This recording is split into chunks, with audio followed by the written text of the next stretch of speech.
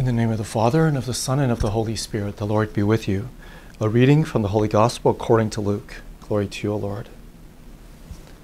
Herod the Tetrarch heard all about all that was happening, and he was greatly perplexed, because some were saying, John has been raised from the dead.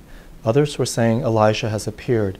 Still others, one of the ancient prophets has arisen. But Herod said, John I beheaded. Who then is this about whom I hear such things? And he kept trying to see him. The Gospel of the Lord. Praise to you, Lord Jesus Christ. I'm still at the hotel for this week of new pastors training. We go home tomorrow afternoon. So we hear in today's Gospel reading, Herod the Tetrarch was perplexed by who Jesus is. He's hearing different things about Jesus, and he wants to see him. He keeps trying to see him. We are naturally drawn to Jesus. He's drawing all people to himself. He's calling every people to himself. Even Herod, who's a sinner, who's a pagan, is being drawn to Jesus. And he is, in a way, responding to that call by trying to see him. And yet he doesn't go all the way in terms of a conversion.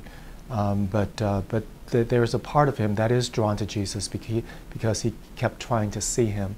And what about us? We too are being called to Jesus. Those who are far from him to come to him, to be converted, to know him, to love him. And those who already know him still are being drawn to him, to a closer relationship, to more intimacy, to a closer friendship. And today we celebrate the feast day of Padre Pio. And Padre Pio responded fully to this being drawn to Jesus. He comes to him. He's a man of prayer, of deep prayer. He unites himself to Jesus, so much so that he takes on his stigmata, and he's a holy man. He becomes like Jesus in the virtues, especially in charity and in suffering. So we are called to be with Jesus, to see him, to love him, to be united to him, to be one with him, to take on his qualities. And so let us respond fully.